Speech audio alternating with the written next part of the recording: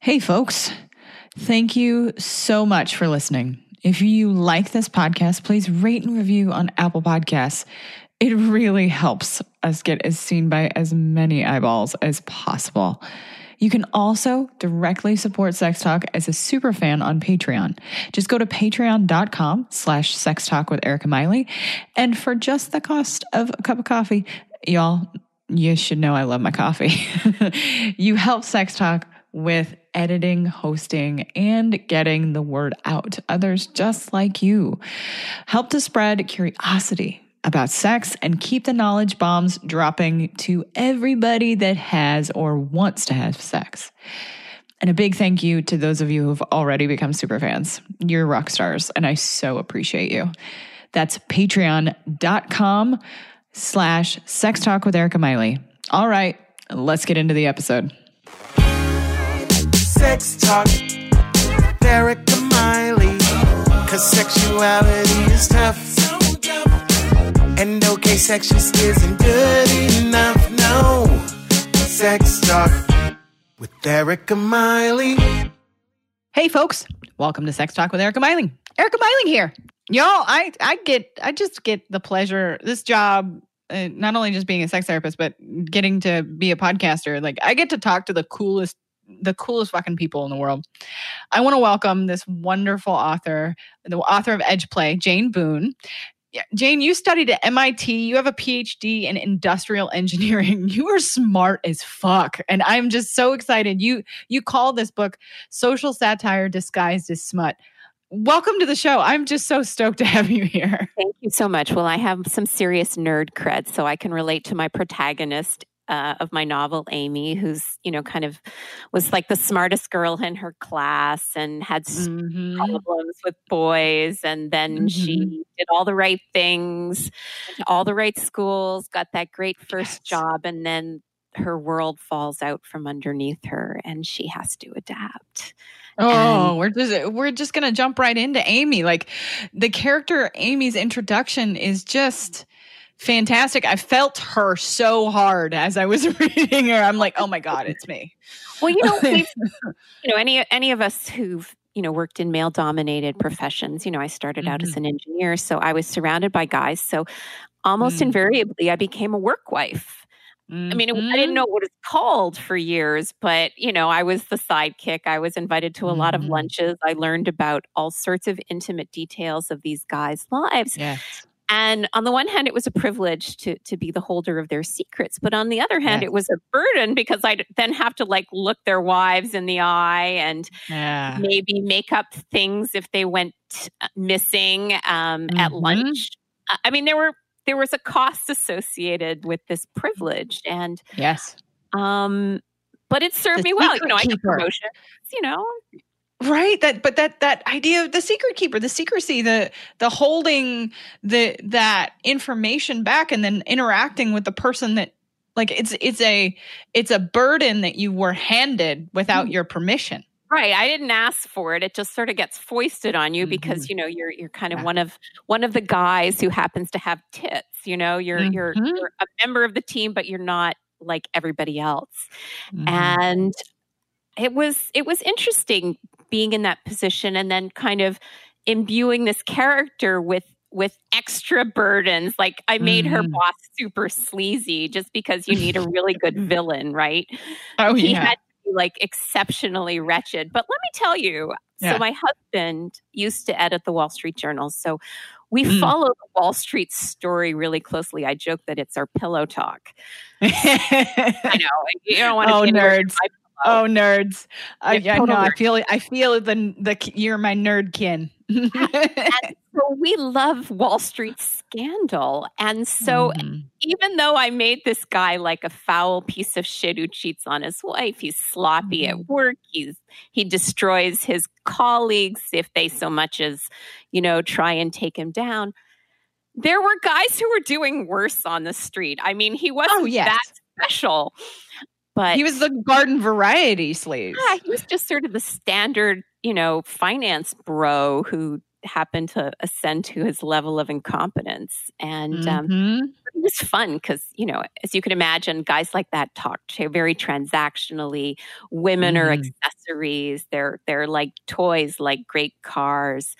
And so it was fun to try and inhabit that world in addition to the long-suffering number two underneath him, the woman who cleans up his messes and hides his sins. Yes. And then to portray her betrayal, because she notices something's weird, and she's sort of a straight arrow professionally. So she notices there's this set of deals that are weird. So she begins to ask questions and she begins to explore, especially when the financial crisis happens and they all become worthless. Like consistently, they are all bad. And then she gets fired. Her work husband divorced her in a very unglamorous way. He uses like somebody from HR as an intermediary. He doesn't even have the balls to do it himself. And that puts her into a tailspin and makes her both desperate because she's got, student loans, she's got big rent payments because she's got the lifestyle that goes with being on Wall Street. And then she's unable to get work because it's a financial crisis.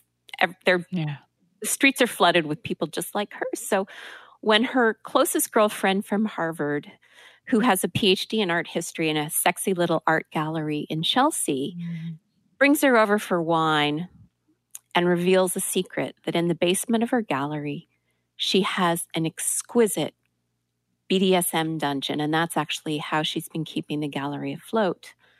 And then she invites Amy, the banker, to take it over for a few months while she goes off and tries to secure a very valuable painting. Amy's first response is no. First, I want to say thank you for this character, the character of Erica, which you're referencing. That character's, let's be real. And it's spelled correctly with a K, which I appreciate very, very much. But also like the entire frame of this story of the financial crisis, like just reading it from this lens as someone who graduated from getting my bachelor's degree in 2007. And then the financial crisis happened in 2008. Your life was fucked. I mean, it had to throw your trajectory off seriously. Yeah. Well, and especially in like any of the psychological fields, like a lot of the funding for those positions was based on grants, was based on government funding or whatever the case may be. And a lot of that stuff disappeared. My husband, during that period of time, was doing computer engineering and the same thing. Like a lot of that stuff just absolutely dried up. And so to see this other piece of the financial crisis and see how someone, yes, of course, in a fictional way, but still how someone had to deal with like, Amy had to create this whole life, like you said, this whole life of luxury and show this very specific life to get any credibility in the field. And then it all disappears. She performed executive excellence, even as she embodied it. And so she had to have the right clothes, the right apartment, the right accessories, even the right bag, because, men size you up. And so do women for that matter. But, she was very sensitive to the fact that she was an outsider and that she had to look the part if she wanted to do the work. And, so her spending was a little crazy. I got like one reader sort of said, gosh, why would she spend $1,000 on a dress? I'm like, because that's how much it costs if you want to look right on Wall Street at a certain level of professionalism. It's just like, that's the opening stakes if you want to play. And so when the offer is made from Erica, take over my S&M practice. I mean, Amy is a sensible girl. She's like, I don't know how to do this. I love that scene before she kind of discovers she's ready. And we'll talk about that in a second. But like that, I don't know what I'm doing. And then you can just kind of feel throughout that chapter of the discomfort. Yeah. And, she realizes like these are human stakes. She doesn't want to hurt anybody. She has, so Erica's, kind of amazing. She's like really good at what she does. So anticipating that she's going to make this overture to Amy, she called up one of her best clients and just had him waiting in case she needed like a guy to conduct an experiment on, the demo, the lab rat for the demonstration. And he came. I mean, it was a kind of service that appealed to him. And I've had submissive men come to me and say, I would have been just like Michael. If a woman like Erica had called me and said, I may need you later tonight, get in your car and come over here and wait for the call, I'd have been there. And I'm like, excellent. I'm just like,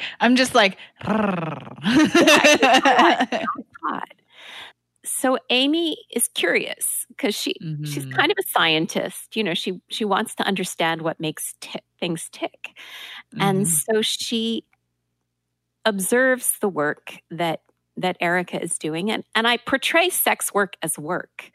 It's obviously fun and theatrical, but it's cleaning. It's, trying to get things right for the client. It's giving him juice afterwards because his blood sugar might be low. I mean, it's effortful and intentional. And so it takes a while and a setback, quite frankly, before Amy decides to at least try Erica's life on for an evening. And I think that's the moment that you're talking about. She goes to a hotel and she picks up a guy and she calls herself Erica even. She, adopts the persona of her friend. She put Erica on almost like that performance again, right? Right. It's a costume. I mean, this is a woman who would dress up, like an English schoolgirl when she was in grade school. She could put on costume like the rest of us would put on a T-shirt.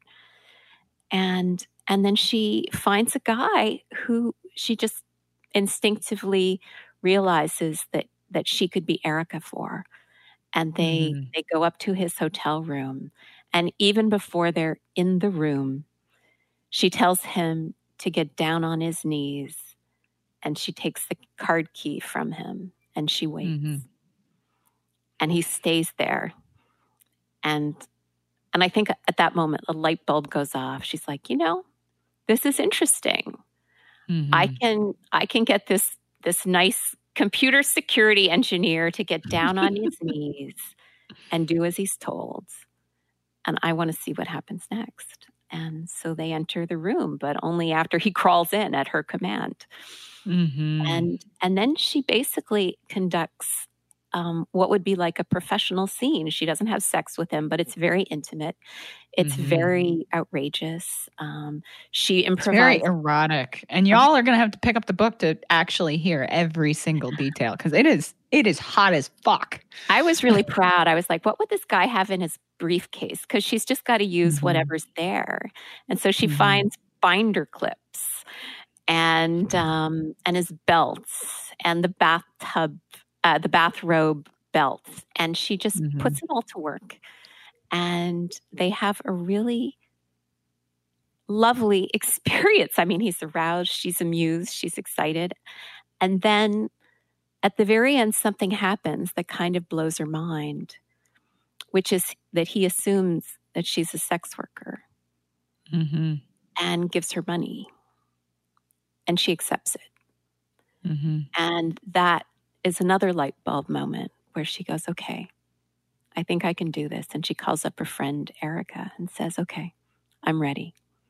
And then the adventure switches into high gear while she gets, up to speed on all the gear and the equipment and gets the clothes. And there's a great scene just out of Pretty Women, only pervy, where the same guy that had been waiting to demonstrate what submission looks like in the first place takes her shopping at like a top end fetish gear store in New York. And it's just, Pretty Women, but turned into something really freaky and fun. Yes. The transformation part, this part of the book, the where it goes from her putting on Erica like a costume to her transforming inside of herself is, I think, really, really important to the taking control of your own eroticism and your own experience of something that is pleasurable, sexual-ish, sexual parallel, sexual aligned, but there isn't necessarily sex in quotation marks. Yeah, well, it's very erotic. It's very explicit. But Amy doesn't fuck her clients until she has an affair with one of them. And then that becomes complicated because she's worried, has she violated some big rule that she doesn't know about? I mean, she calls up her friend, Erica, in a panic, oh my gosh, I've kissed this guy. Oh my goodness, I've had sex with this guy. What does this mean? And Erica is this cooling influence, but she's also canny. She doesn't want to lose her substitute. I mean, she wants to keep Amy on the job. And she just tells Amy, Google girlfriend experience and see what those escorts do. I mean, the emotional labor that those women undertake is extraordinary. You need to find your limits and be careful, but, put them where you want. And, and that kind of explicit conversation, I think, had been missing from Amy's life. And the idea that she can negotiate and establish limits is something that's very familiar to pervs. If you're at all involved with kink or BDSM, you've seen the checklists even. They're maddeningly long, but my goodness, it can even be have done, willing to consider, no fucking way. I mean, there's a continuum. And I think that that's kind of heretical, the idea that some things are a hard yes, some things are a hard no, and some things are, persuade me. Perhaps, right? But you're making the thing that I love about the negotiation of kink is you're making the implicit explicit. Right. And I think that then you're not guessing about what's coming next. Right. And you have a plan. Right. And it gives you practice at saying no.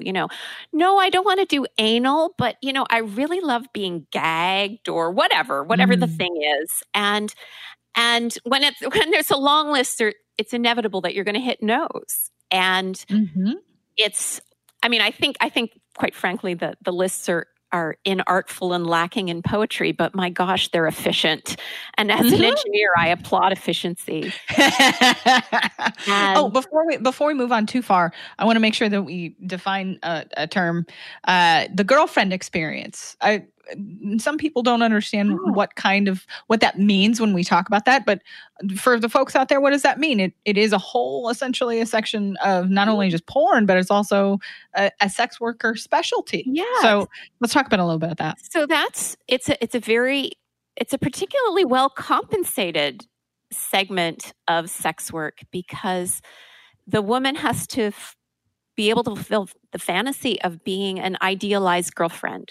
So what does it mean to be a girlfriend? It means you maybe go out to dinner, you watch the game with the guy, you ask him about his day, you stick your tongue down his throat when he kisses you, and then you fuck his brains out. I mean, it's like the girlfriend times 10.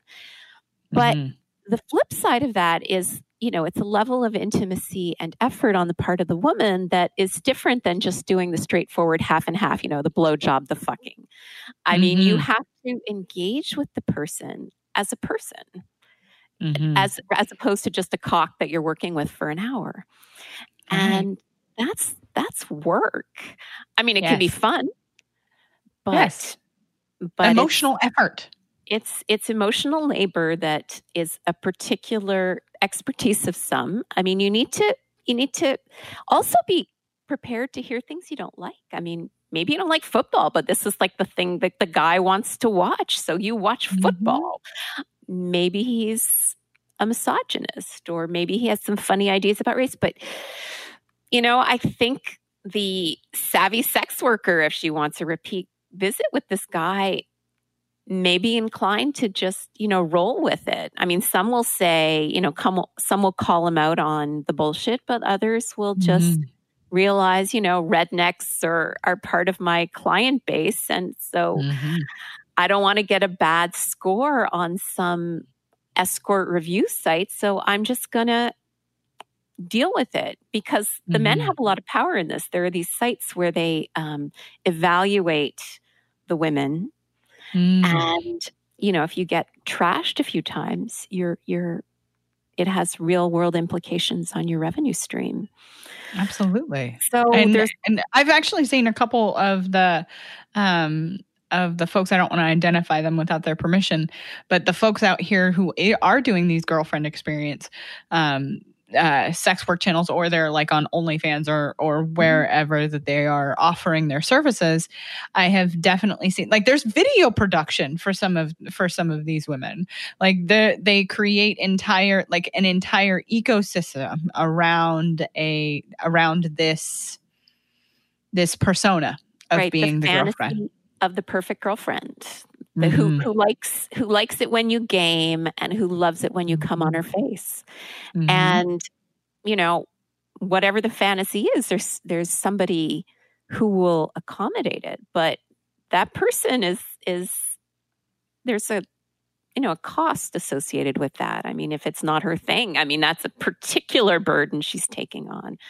And it's a tough business. My hats go off to those women. Erica describes them as warriors, and she's echoing my own belief about that. I think the women who do the girlfriend experience stuff are like fucking amazing, but man, that's tough work. Hey, quick break from the action. Sorry for interrupting y'all, but it's important to acknowledge that life has become seriously difficult for many of you these days. With the world feeling chaotic, I mean, I don't know about you, but a pandemic sure did it for me. So many big feelings about all of it and the state of our world.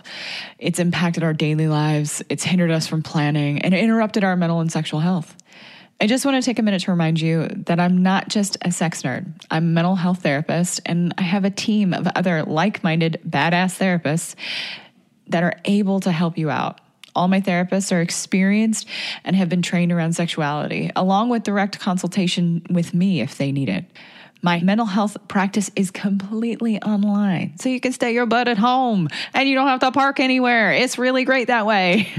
With the lighter restrictions because of the pandemic, we're able to serve more people all over the United States and expats living all over the world and immigrants from all over the world. Just head to mentalandsexualhealth.com and sign up for a free consultation. I'm adding more highly trained therapists regularly, all comfortable with talking about sex. Again, that's mentalandsexualhealth.com. Okay, let's get you back to the show. You bring up in throughout the book, but specifically in that third section about consent, and we've already mentioned it a little bit, that there is levels of consent that Amy goes through. There are levels of consent that happen in either her personal relationships or as she starts to develop these professional relationships. Can you talk a little bit about like how you saw consent and how you included it throughout the book, and specifically that last section? So it's obviously a topic that's very interesting and important to me, because fiction loves the gray areas of consent, the thing where you say, yes, I will, but your heart's not really into it. Or maybe you should have said no. I mean, that's drama. And, but I also wanted to portray Amy as a kind of a serious person. And so even in her first sexual encounter, she asks the young boy, they're messing around on a cliff, and he's frightened and she's exhilarated, and she asks him if it's okay to continue, and he squeaks out something that sounds like a yes, and she decides that's enough, and that's how her first experience seeing a boy's penis. And then the questions of consent become more complicated and nuanced. Like, she never consented to being her boss's alibi, but it got thrust on her and she just sort of took it on. And then at the end of the book, she draws a line and she outs him for being a bad dude. And then the issue of consent comes out a few other times. For instance, she is sexually assaulted. And And then she has to face the question, what's she going to do about it? Because now she's a sex worker. Yeah. And she understands that gives her extra peril if she tries to bring in the police, because it could come out. Her credibility might be at risk. So even though this guy has done something really bad, she opts for silence and revenge. I mean, I think she would do what she could to, like, take him down if she could, but she doesn't bring in the authorities. And then we also discover another key character has been sexually violated himself. And it's something that they have in common. And it's also one of the reasons why they are so careful with one another in some key ways in achieving mutual consent about some very specific things that they do. And I try to depict people asking for consent in ways that are kind of fun as well. I mean, it's not always a chore. It can be affirmative and exciting and delicious to ask for what you want. And, that happens as well. There's bad sex, because we all get bad sex, but there's a lot of pretty hot sex too, I think, in the book. Yes. Because, hopefully we experience some of that as well. There's a ton of moments that you will read throughout this book that will get you hot, folks. You will. You can't deny it. I was really proud of what I did for the blowjob. It's really hard to bring something fresh to that. Yeah. And I think I did. I agree. I agree fully. And I was telling Jane before we started recording that the scene, and that scene, one of the reasons why I wanted to talk about that scene when Amy decides to take over Erica's practice for that couple months, is so the consent is there across in nuanced ways, but the scene is so hot because, at least for me, I'm just talking about from my perspective. I'm not going to talk about like anybody else's experience with the book. Y'all buy it and get your own experience. Yeah, buy it. But like that, when she takes control of her own pleasure, even in a moment where she's performing, it really does shift your perspective of Amy as a character. Right. And there's sort of towards the end of the book, I bring in a guy who's just open and exciting and excited to be with Amy. And the kind of final encounter with them is they trade off power and control in a way that's very equal. And that was absolutely intentional. I mean, they were both the audience and the performers, and that parallelism, that equality, I think spoke to something very, very nice about him and about Amy, that they both wanted to make the other excited and happy, and they both wanted to take charge and let the other enjoy equally. It wasn't like a wrestling match. It was very fun and conscientious and I mean, and he's hot. I mean, the guy is hot. Yes. I am curious that when you were developing these characters, as you were thinking them through, as you were putting this on paper, was there anything in their creation that was restorative for you? Yeah, absolutely. I mean, I chose the names of the characters intentionally. That was sort of fun. There's some exes who get a shout out. I'm hoping they don't know it. But yeah, so there was that. But also just depicting the world as I'd like to see it. Where consent is sought and affirmed, and people do things that bring them pleasure. I am all in for pleasure. I think it's wonderful. I think adults don't give themselves permission to play enough, so that gave me a soapbox. I think we adults need to sort of get in touch with our inner pervs more and give them a chance to see a little more maybe not daylight, but whatever, see a little more oxygen. Yes. This is something that my clients are when they start allowing themselves permission for pleasure. Yeah.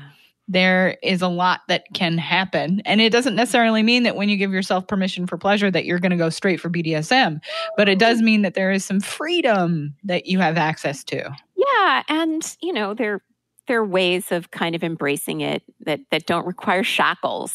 I've been teaching smut classes, for instance.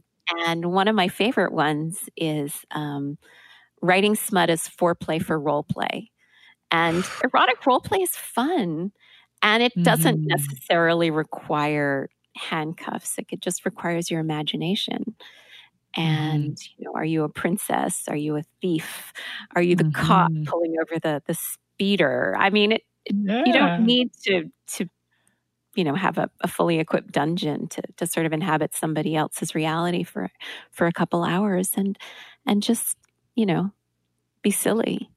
The restorative nature of role play. Like I actually, for my clients who've done, you know, some, especially those who've experienced like sexual trauma in their lives. And then as they've gone through therapy and started to heal and been able to tolerate more pleasure or physically be able to stay in their bodies, one of the assignments some of my folks get, if their game, is to write their own erotic stories, whether they're featured or someone else. And so I think like your smut classes, I think that is a great idea, because you do get to then play with dynamics, play with consent, play with these ideas in a way that is almost like taking a baby step before you allow yourself to try any of it. And the other thing I think is really sort of great about, you know, using smut to kind of frame a role play is basically you're creating the world that you want to have happen. You're giving consent. You're describing what you're willing to do, what kind of scenarios are within your comfort zone, but in a way that's very constructive and hot. You know, it's not a world of no, it's a world of yes. And that is just, I think, a nice way to approach a partner too. I mean, you're presenting them with a gift. You're giving them what's in your head and, you know, kind of a shortcut to your libido. And, you know, and if you're tactical, you'll include a few ideas that, you know, will work on them. But, you know, what, you know, don't we all wish we had like little windows in our brain? And this is one way of achieving that, you know. Hopefully your partner is willing to take a peek inside. And beautifully, beautifully put. I so appreciate this book. I so appreciate you writing it and providing us this wonderfully thoughtful and just hot as fuck book to read. I so appreciate it. Well, S&M changes Amy for the better. You know, she's a little tentative at first, but the process of negotiating, the process of seeing, quite frankly, the clients with their pants down. I mean, she's seeing powerful men at their most vulnerable, and learning how to read them is transformative for her. And then at the very end, she has the opportunity to sort of use these tools in a very significant way. And she is improved as an executive. She's improved as a woman. She is changed by her experiences in the dungeon for the better. And I think it's sort of tragic in a way that BDSM is viewed as something sort of dirty, although I like that. I mean, it's sort of fun that it's dirty, but it shouldn't be diminished. And I think especially the people that bear the brunt of the shame are male submissives, because they're going against, you know, gender scripts. You know, they're really swimming upstream. But in the book, these guys are badasses who just happen to have a thing. And that's really all that a kink is. It's a thing that animates you, that occupies your brain in ways that can be quite delicious, like the best condiment on a hot dog. And I wanted to portray them as heroes, as men of integrity, of substance, and who were there to help the women they adore. And it's reciprocated. The women feel very strongly about the men in their lives too. And they're all good people. The bad people are the fucking bankers. And they are really just true to life. Sorry, bankers, if you're a good banker out there, hit me in the comments, but you're right. You know, if you're a good banker, you know there are bad bankers though. So we're just talking about them. We're not talking about you. Mm-hmm. So it's about your peers, not about you. So read it with that in mind. So how do these wonderful humans find you in this world? So I have a website. It's janeboon.com, JANEBOON.com. Daniel Boone ruined it for my family. There is no E on my last name. No superfluous E's here. And then I'm also on Twitter and Instagram. My handle is the same. It's Jane E. Boone, all one word. So all of that will be in the kind show. Of fun, actually. I was posting pictures of tied up books on Instagram, spoofing the Bookstagram vignettes, you know, where they'll put a book in a potted plant or something, or you know, surround it with a feast. I'm like, no, I will lash mine to a lamppost. I love it. And my book, when Jane sent me the book, my book came tied up. And for those of you who want to see that it is in my Instagram stories for sure, I think still, even if not, I'll repost it. I know a little shibari. It's amazing. It's in the style of a karata, a body harness. I had one professional dominatrix who received a tied up book. And she did this wonderful thing where, you know, she like basically molested the ropes on the book. And then she inserted her two elegant fingers below the bottom knot and then gave it a hard yank. And let me tell you, on a gentleman, that knot would be right by his cock. So anybody who was like looking at that video would know exactly where that woman's mind was going. And I'm hoping she booked some sessions. That's amazing. I was so tickled. I was like, yes, this is amazing. I'm so glad. So I so appreciate you coming on the show, and everything that Jane mentioned will be in the show notes, folks. So and I'm going to be putting a bunch of stuff all over TikTok and Instagram. And so it'll be easy to find Jane. Jane, again, thank you. Thank you for being on the show. To find. Pregnant pause. Yes. Thank you so much, Erica. This has been a pleasure. Folks, thanks for sticking around to the end, and we will see you next time.